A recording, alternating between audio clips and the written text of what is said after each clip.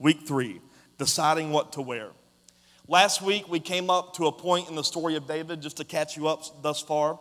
David has been proven a seeker of God's own heart.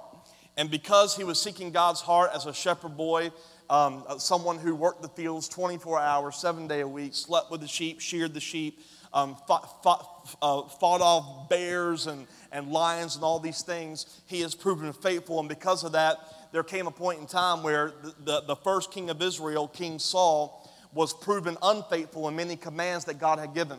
God was asking Saul to destroy the Amalekites, and if you remember, Saul captured the king and he kept some of the cattle and he was disobeying God. And then later on, again, just over and over, we keep seeing Saul's disobedience. And God looked at the prophet Samuel, the one that Saul went to hear the voice of God. Samuel would speak the plans of God as a prophet to Saul. And one day Samuel came to Saul because God had told Samuel and said, I'm sorry I ever made that man the king. So he said, I want you to go to Bethlehem. I want you to go to this man named Jesse. And one of those sons that he has, I'm going to anoint as the king of Israel. And he goes to Bethlehem. He finds Jesse. And all of these sons are good looking and buff and beautiful eyes and beautiful hair, kind of like our keyboard player, Tyler. Just one of those good-looking dudes. That's kind of weird, but it's okay. I love you. He's all embarrassed over there. But good-looking guys, and they all seem to be like they would be a good fit for a warrior king, but none of them were fitting the bill. And God says, Samuel, I don't want you to look at based off their outward appearance. I want you to look at what's going in with the things you can't see. So he looks at all the sons, and he says, man, we're not finding anyone. And then he's like, Jesse, you got any more sons? And he's like, well, I got this one dude. He's in the fields. You want me to get him? And he says, yeah. He brings David, and then the Bible describes David. He looks exactly the same. He's a good-looking guy. He's got beautiful eyes, and he's strong, and he's fit. I mean, he's all the same qualities, but the differentiator was that he was seeking God's heart. So Samuel anointed David as the king. And what we discussed was, even though at that moment he was anointed as king, that did not mean that he started to walk in the footsteps of a king. Because there's so many times we mix up anointed with automatic. And just because you're anointed to be something doesn't mean that's automatically what you are. There's so many of you in here that are anointed to be leaders, but you're not a leader because you haven't been faithful in leading the very small, insignificant things you've been put over. There's so many of you that have been called to have tons of money. You're anointed for it, but you don't have it because you can't even manage $50. Yeah, I'm preaching. There's some of you anointed to be great musicians, whether you're on stage or not, but we haven't walked into it because we're not being faithful in the practice.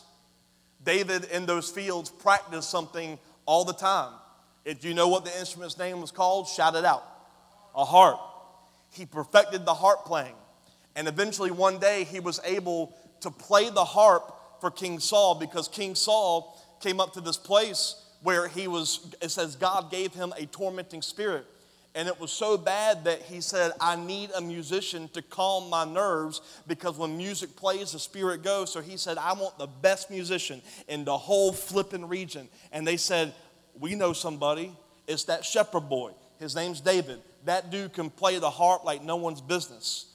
So the man that was anointed to replace him, David replacing Saul, got the favor out of the practice and out of the managing and out of the faithfulness of him being a harp player and a shepherd. He was able to play the harp for the man that he would later replace. And he got favor in it. And then we got to a place, because David was so faithful in his harp playing, he gained favor with King Saul. King Saul loved his harp playing so much, he's like, dude, can you just stay here? And even though David stayed, he was still tending the sheep of his father. And even though he was in the palace and he was anointed to be king, and even though he was going to be in this new position, he was still faithful in what he was still called to manage, which was a dirty job with sheep that he had to live with. And one day, managing that job, Jesse said, hey, your brothers, by the way, who don't like you, they're fighting at the front line with King Saul, and I need you to send them some bread and some cheese. Someone shout amen if you all about the bread and the cheese.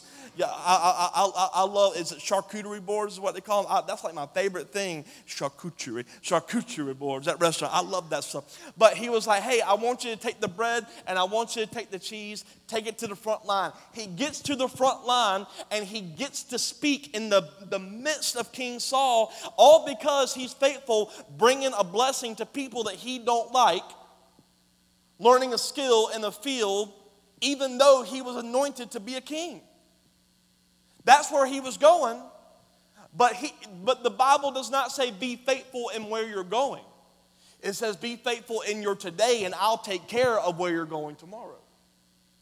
Because of his faithfulness and his stewardship, he is at the front lines of the army, and while he's feeding the brothers the bread and the cheese and doing what he's supposed to do, he was so faithful even when he left the sheep, he made sure someone was tending the sheep in his absence. I was going to preach a whole message about this, and I was speaking to someone about this week, but I'm just going to throw a nugget out there. When you're called to leave, you cannot leave until you have raised up someone to manage what you're leaving behind. Let me say that again. When you're called to go into another season, you cannot go into the other season until you have prepared someone to replace you in your prior season. Think about the way you raise your kids. What is successful parenting? A child being able to live on its own, manage its money, and raise a family without you having to be there so that when you pass, you have no worry. Apply that to everything.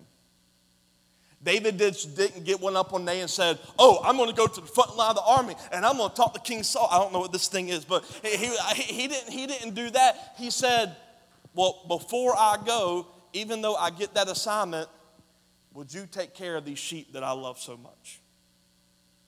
So he goes, he gets to the front of the line, and the Philistines and the Israelites are at it again, and all of a sudden, this Philistine champion called Goliath is taunting them.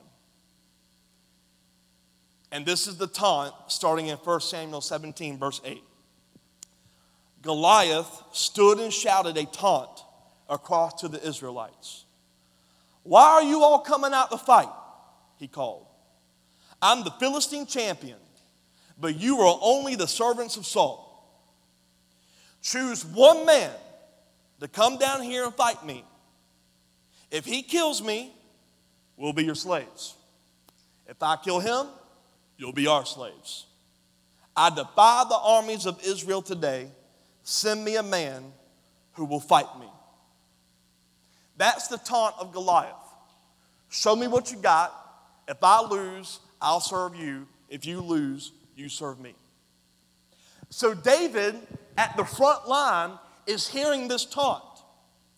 And when he starts hearing the taunts of Goliath, look at David's response in 1 Samuel 17, verse 26. David asked the soldiers standing nearby, what will a man get for killing this Philistine and ending his defiance of Israel? Pause. Earlier in the scripture, we find out what he gets. Saul says, if I can get one guy to defeat Goliath, he'll get a wife and he'll get free taxes. Amen. So David comes up, he says, what will a man get for killing this Philistine? Who is this pagan Philistine anyway, that he is allowed to defy the armies of the living God? The Israelites were the people of God. And David, who has proven faithful in small things, who was seeking after God, David was so in love and so wrapped up in the arms of God that he did not focus on Goliath's size. He did not focus on the threat. He did not focus on what Goliath was proving him. It says Goliath was a Philistine champion. That means he's had many successful victories and battles. David did not care what his reputation was. He didn't care that Goliath was a 9-foot-tall giant. He didn't care that all the army, including the flipping king himself, was scared. All David said was, who is he to talk to us like that we are the people of God? And there's so many of us who have made so many compromises because we allow voices in our life that defy God and defy truth.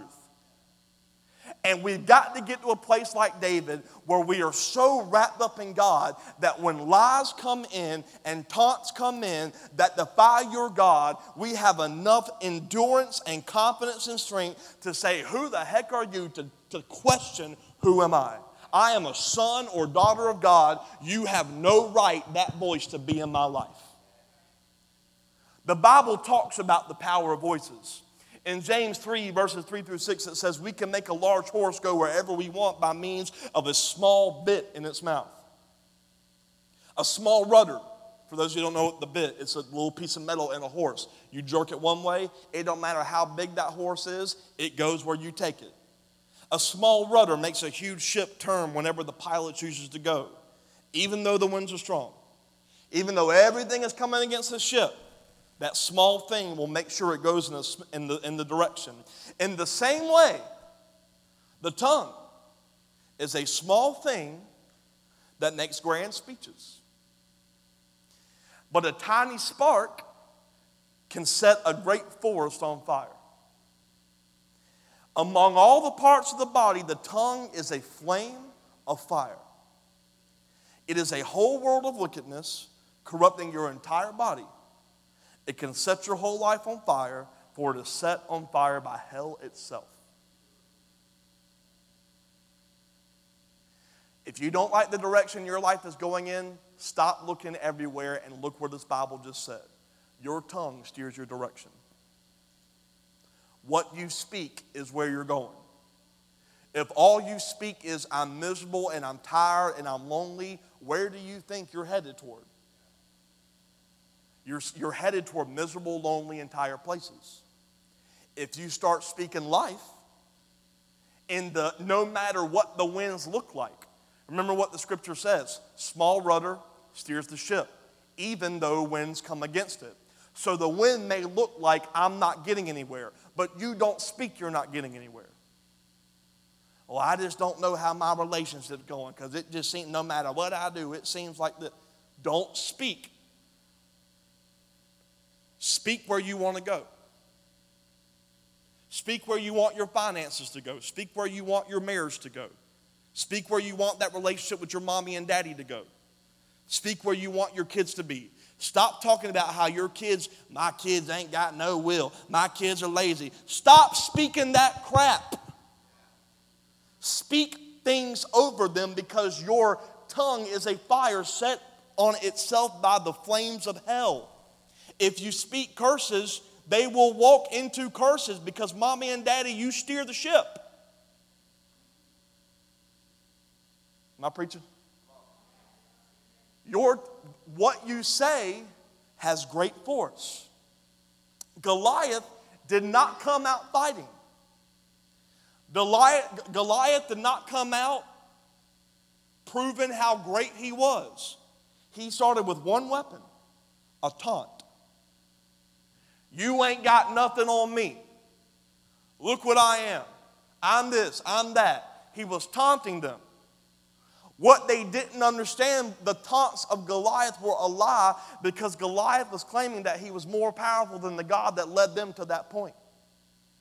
God had led the Israelites to this place to fight against the army, and the taunts of a giant caused them to doubt everything, and they became fearful, and they started to run away, and they were panicking, saying, let's find somebody. All because of a taunt out of a giant. And there's so many of us, we're getting these taunts from the enemy. You ain't got nothing. You're never going to be nothing. You're a failure. You're not this. You're not that. You're not that. And we're starting to back up and we're living our life scared, just like King Saul and his army. And we're not willing to walk forward because we're believing taunts over truth. David was so wrapped up in God that he did not entertain wearing that truth as his reality. He heard something from a giant, from an opposing force, from a strong thing, from a proven victorious giant. He heard one lie. And he says, why are we even allowing him to talk? Let's look at it again, 1 Samuel 17:26. David asked a soldier standing nearby, what will a man get for killing this Philistine, ending his defiance of Israel? Who is this pagan Philistine anyway, that he's allowed to even defy the armies of the living God? In other words, hold up.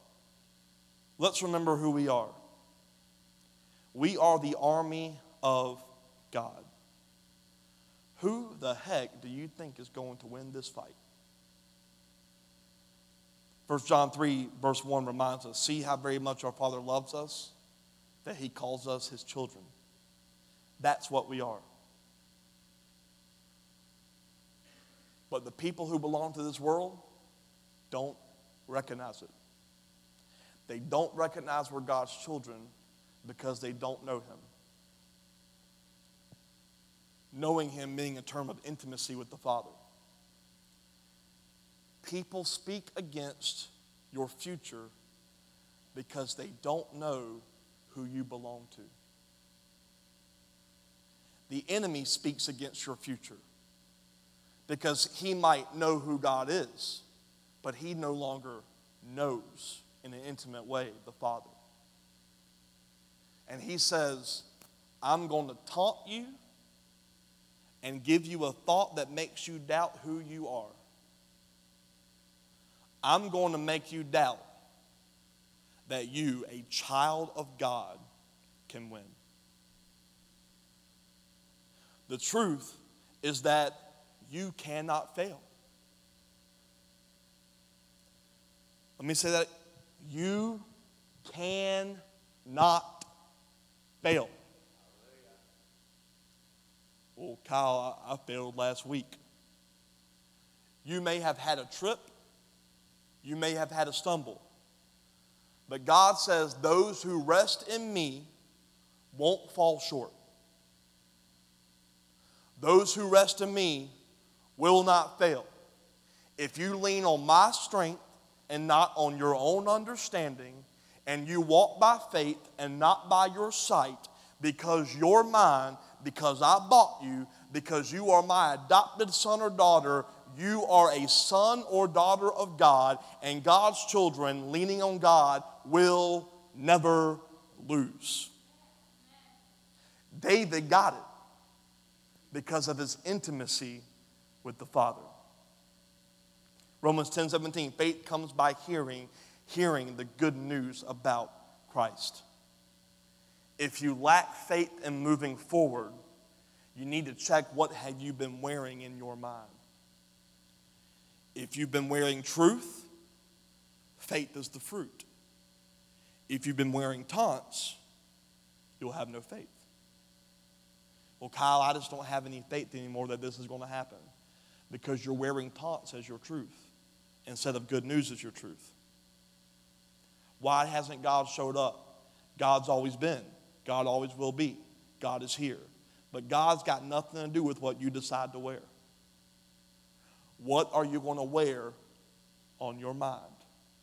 Truth or taunts? Is this speaking to anybody? Speaking of deciding what to wear, let's take a look at Goliath. 1 Samuel 17, starting in verse 4. Then Goliath, a Philistine champion from Gath, came out of the Philistine ranks to face the forces of Israel. He was over 9 feet tall. He wore a bronze helmet. His bronze coat of mail weighed 125 pounds. He wore a bronze leg armor. He carried a bronze javelin on his shoulder, and the shaft of the spear was as heavy and as thick as a weaver's beam, tipped with an iron spearhead that weighed 15 pounds. The head of the spear was 15 pounds, and his coat of bronze metal was 125 pounds. The protection he wore was a human being's weight. This dude was big. His armor bearer walked ahead of him carrying a shield. A bronze helmet, a bronze coat of mail. That's the chain link looking thing you see on knights or whatever you want to call it. Sure. Bronze leg armor, a bronze javelin, and a shield in front of him. I touched on it a little bit last week. We did a whole series about the temple of God. And the truth we saw in the temple of God was this. Inside the presence of God, the holy place, everything was made of gold. The golden table of showbread, the golden lampstand, the golden altar of incense, the Ark of the Covenant, the lid that covered it, gold. Everything inside the presence of God was gold. Everything in the courtyard, everything outside of where the presence of God dwelled was made of one metal, bronze. The bronze laver, the bronze altar of sacrifice. Where they dealt with their sin was a metal of bronze that was not worthy to be in the presence of the living God. Sin and uncleanliness were dealt with in the midst of bronze metal. And the thing that these people needed to understand was if they were going to walk into the place they were destined to, they needed to get the place they were destined to go was the presence of God and the truth of His promises. And if they were going to go to the presence of God, into the holy place, into the promise, they were going to have to deal with their uncleanliness. And it came in the form of a giant wearing bronze to deal with their stuff. What was the stuff they were dealing with? They obviously had forgotten relationship with God because they were doubting how strong He was, that they were running away from the taunts of a giant. They had to deal with what was going on in their heart. They were so far away from Him that they were unclean.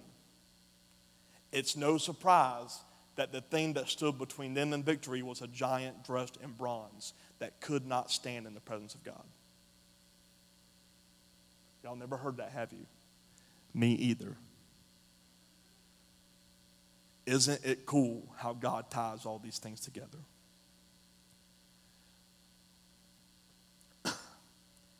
They couldn't see it. Why couldn't they see truth? Let's take a skip back to the beginning of the Bible in Genesis chapter 3, verses 1 through 8. Is this okay so far? The serpent was the shrewdest of all the wild animals that the Lord God had made. One day he asked the woman, "Did God really say you must not eat the fruit from any of the trees in the garden?" "Of course we may eat fruit from the trees in the garden," the woman replied. "It's only the fruit from the tree in the middle of the garden that we're not allowed to eat. God said you must not eat it or even touch it, and if you do, you're going to die." "You won't die," the serpent replied to the woman. He was giving her a false statement in a true way, because Satan was referring to her flesh not dying. But he knew that she would die in her spirit. What does the Bible say? He disguises himself as an angel of light. He's going to tell a half-truth. What did we talk about last week? Partial obedience is what? Disobedience. He says, "You're not going to die. God knows that your eyes will be open as soon as you eat it." And that's true. We're going to talk about that in a second. You'll be like God. You'll know good and you'll know evil. Again, the knowing was a term of intimacy. Satan is saying right now, you know the concept of what's good and evil. Listen to God and listen to God.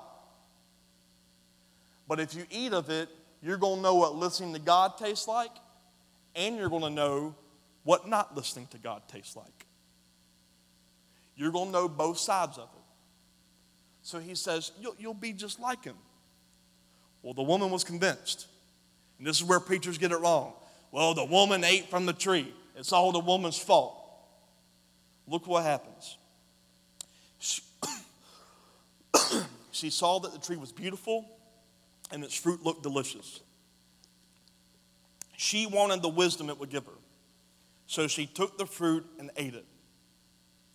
But that is not when she realized and saw evil. This is when she gave some to her husband who was with her. And he ate it too. And at that moment, their eyes were open. The godly order of a marriage is that the husband covers the wife. The fact of the matter is, husbands, you will not be affected wholly of what you do not allow. Their eyes were open because he came into an agreement with a lie that was in her mind. You're recovering for a reason. When the enemy lies to your wife, you have the authoritative power to cut the lie and never let it affect your marriage. That has nothing to do with the message, but there you go. At that moment, their eyes were open, and they suddenly felt shame at their nakedness. So they sewed fig leaves together to cover themselves. Someone shout, cover. When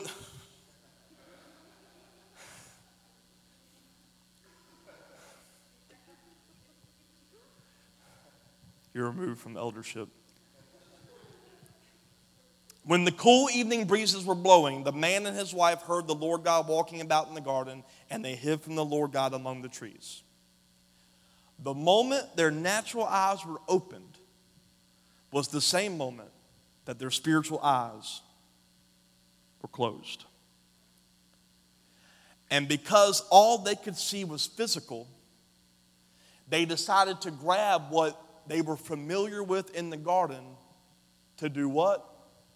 Cover themselves. So they sewed together fig leaves. If you go to the original Hebrew text, it says that the leaves they sewed together made an apron. When it says they covered themselves, the original text, they covered and they made the leaves in the form of an apron. You know what the word apron meant? Armor.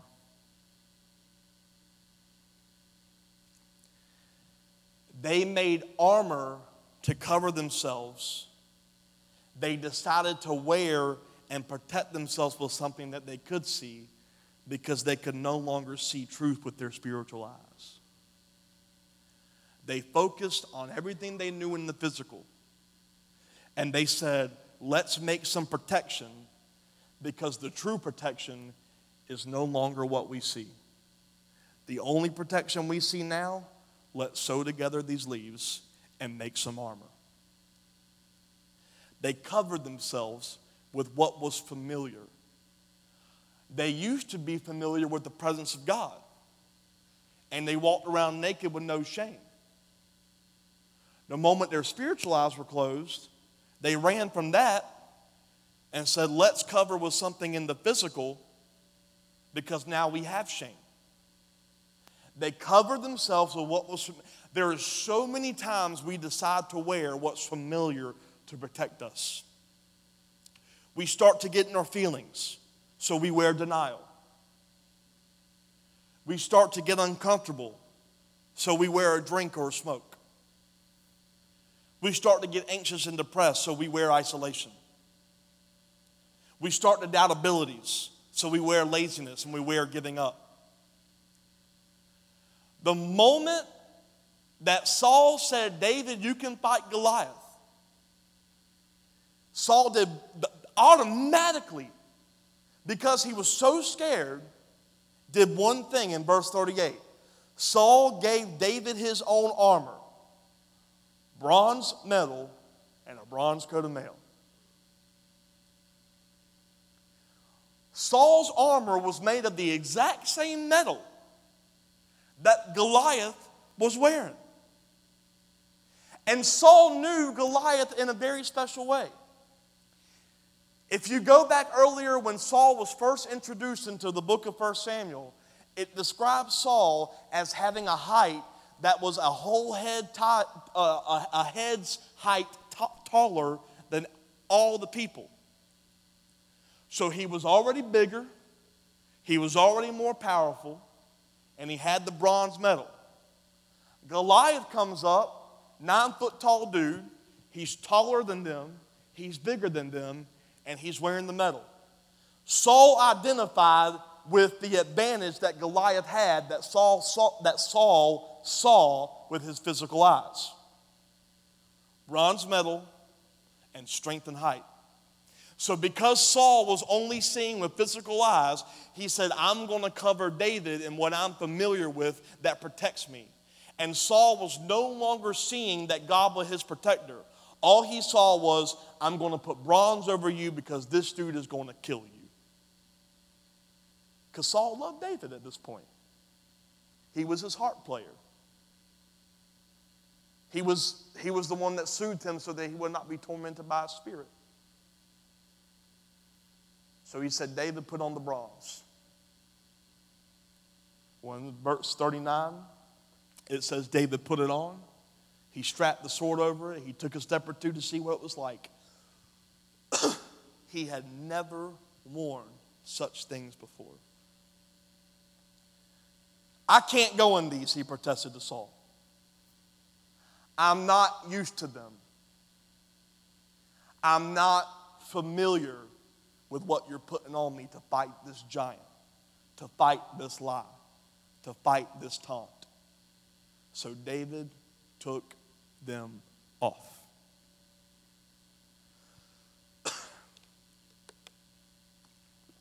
David was such a seeker of God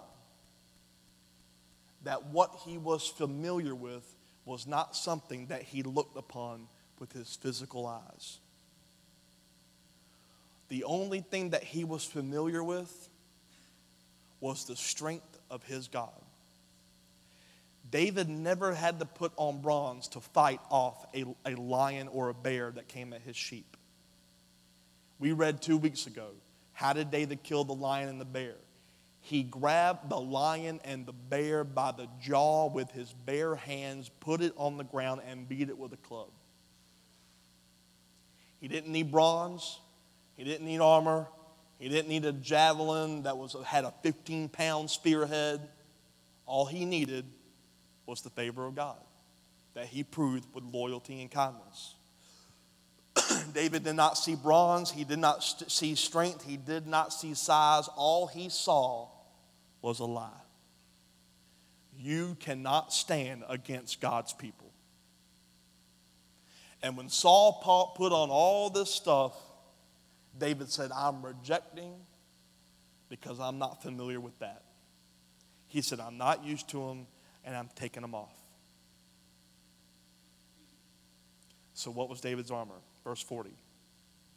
He picked up 5 smooth stones from a stream. He put them in a shepherd's bag. That's all he's used to. And then he, armed only with a shepherd's staff and a sling, he started to cross the valley to fight the Philistine. He didn't put on anything physical. He put on what he was familiar with, because all he saw was with his spiritual eyes. I've got favor in God. I am his child. And I don't care what this dude is saying to me. I'm not wearing that taunt as my truth. I'm wearing my familiarity with God as my truth. Ephesians 6:11 says this. Put on all of God's what? Armor. So that you will be able to stand firm against all strategies of the devil.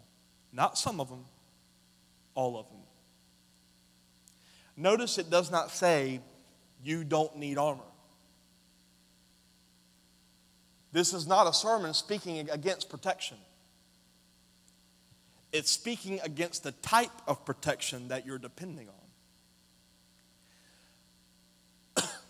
Armor is armor. Metal is metal. Goliath and Saul had metal protection that was bronze. The presence of God had protection that was what? Gold. Metal is metal. Armor is armor. But the meaning and the type are different. God says, don't put on armor that has resulted from your physical seeing. Put on armor resulting from what you see spiritually, because the other stuff will fade away and it won't last and it won't protect you from nothing. It will be so unfamiliar to what you're supposed to walk in, it will only cause you failure. Put on armor with your spiritual eyes. When God looked at Adam and Eve and saw they had made armor out of fig leaves, he said, where have you gone? Why? Because they put on something that prevented them from walking in his presence. Just like Goliath and Saul were depending on a metal that could not stand in his presence. Are y'all following this? God's put on armor resulting from what you see spiritually. Why? Verse 12. We are not fighting against flesh and blood enemies. We're fighting against rulers and authorities of an unseen world. If we're fighting against unseen things, why do we protect ourselves with things we can see? Against powers in this dark world, against evil spirits in heavenly places. You have got to decide what you're going to wear. Are you going to be comfortable in you've got to be comfortable in what you're familiar with. The reason Saul turned to bronze is because that's all Saul knew. The reason David said, I'm not wearing that, because all David knew was the armor of God, which had nothing to do with anything physical. All David had was 5 rocks, a sling, and a shepherd's staff. He said, I don't need your protection. I don't need this metal. I'm going to go fight with what I'm familiar with. Saul and the armies were familiar with size and strength, and they wore that as a reality, and it resulted in one thing, fear. Everything that they protected themselves in a physical way, it caused them to be scared and run. David was familiar with something that caused him to be bold and confident and say, who the heck does this guy think he is to say he can beat God's people? I'm not having it. I'll fight him. He was not going to wear Goliath's taunts as his reality. And he wasn't going to dare put on a medal that he was not familiar with. He said, I'm going to wear what my God tells me to wear. What does God tell you to wear? Verse 13. Put on every piece of God's armor so you'll be able to resist the enemy in the time of evil. Then after the battle, you'll be standing firm. Not fearful, not scared, you'll be standing firm. Stand your ground, putting on the belt of truth and the body armor of God's righteousness. For shoes, put on peace that comes from the good news so that you'll be fully prepared. In addition to all of these, hold up a shield of faith to stop the fiery arrows of the devil. Put on salvation as your helmet and take the sword of the Spirit, which is the word of God. God says, stop relying on everything in your life that you think is going to protect you. Whether it be a drink or a smoke or bad advice from a friend or bad corrupt things that you stand around, a book that you get lost in, trying to get away from people and isolate, even though God says, I am present when 2 or more gather. Let me tell you, if you're depressed, don't isolate because you're going to get more depressed.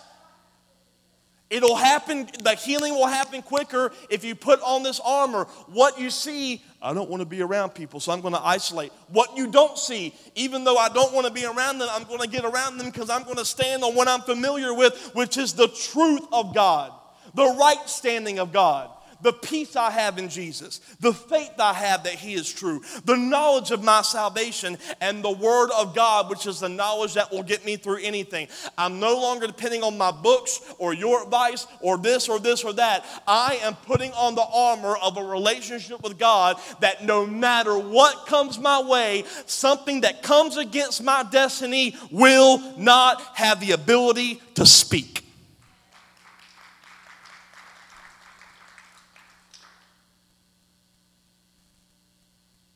David became more familiar with that truth than any of this other stuff. And then David picked up 5 stones. Why 5 stones? Come back next week. He got his shepherd's staff and he got his sling and he walked right up to Goliath. Y'all want to know what David said? Do y'all want to know what David said? Are y'all just in this so much that is this okay? Verse 41. Goliath walked out toward David with his shield bearer ahead of him. David didn't even have a shield bearer. Big old 9-foot-tall Goliath with bronze had to have someone protecting his behind. He was sneering in contempt of the ruddy-faced boy. Am I a dog? He roared at David, that you come at me with a stick? He cursed David by the names of his gods. Come over here, I'll give your flesh to the birds and wild animals, Goliath yelled. Goliath said, who do you think you are? I'm big, I'm bad. I got all this stuff. Look at me, look at me, look at me. David replied to the Philistine, you come with me with your sword and your spear and your javelin, but I come to you in the name of the Lord of heaven's armies, the God of armies of Israel, whom you've defiled. Today, he doesn't say, I'll take you down. He does not give himself credit. He does not list his accolades. He does not list his strength. He does not talk about his favor. He does not talk about what he has come against. He says one thing, today, the Lord will conquer you. And then, I'll kill you and cut your head off. I will give the dead bodies of your men to the birds and the wild animals. The whole world will know that there is a God in Israel. In other words, everything I do will give glory to his name. And everyone assembled here will know that the Lord rescues his people, not with a sword and spear. This is the Lord's battle, and he'll give you to us.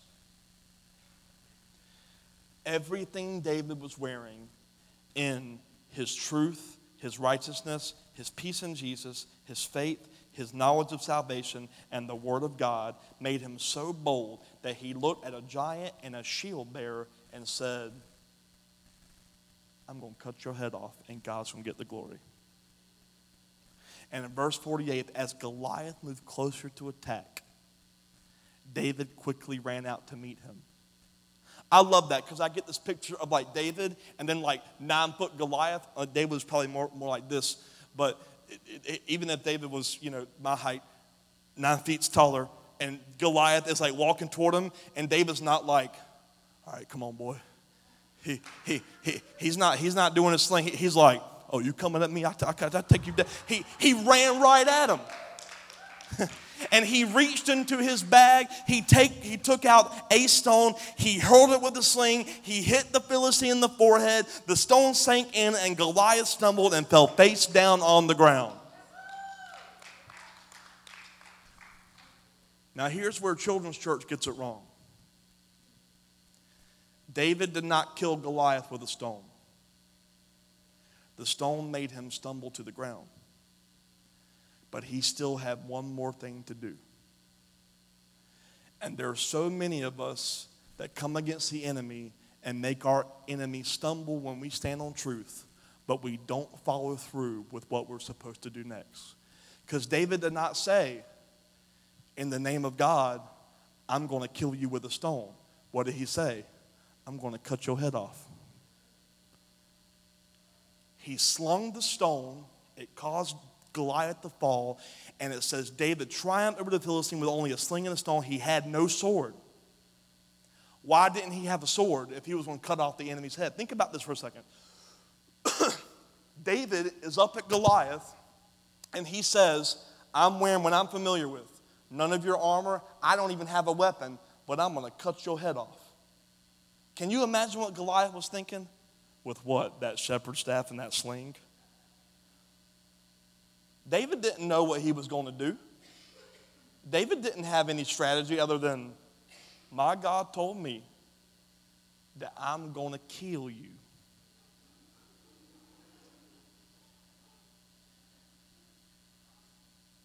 He slings the stone because all he's depending on is the armor of God. Truth, righteousness, the word, faith. I don't have a sword, but I got the faith. I'm going to cut your head off.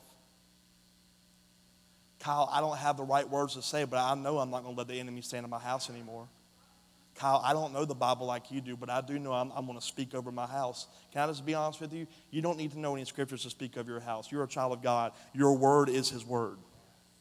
Just speak of your house in the name of Jesus. No enemies coming in this household. You don't have to quote John 3:16. Because the people in John 3:16 wasn't quoting nothing but what they heard from him.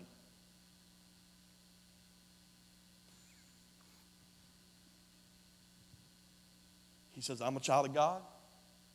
And even though I don't know how I'm going to do it, I'm going to cut your head off. So when he fell, he had no sword. In 51, David ran over and pulled Goliath's sword from its sheath. David used his sword, Goliath's sword, to kill Goliath. And he cut off his head. And when the Philistines saw that their champion was dead, they turned and they ran. Because everything they were depending on was what they could see with their own eyes. A 9-foot giant taunting an army who was scared of him. And one boy had such faith that the moment he cut the head off of the giant with no weapon of his own, the army said, holy crap, we're getting out of Dodge.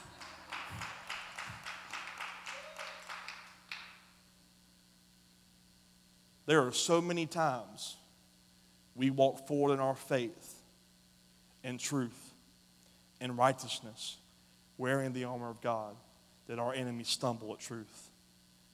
But there's also so many times we never finish the job and cut the head off.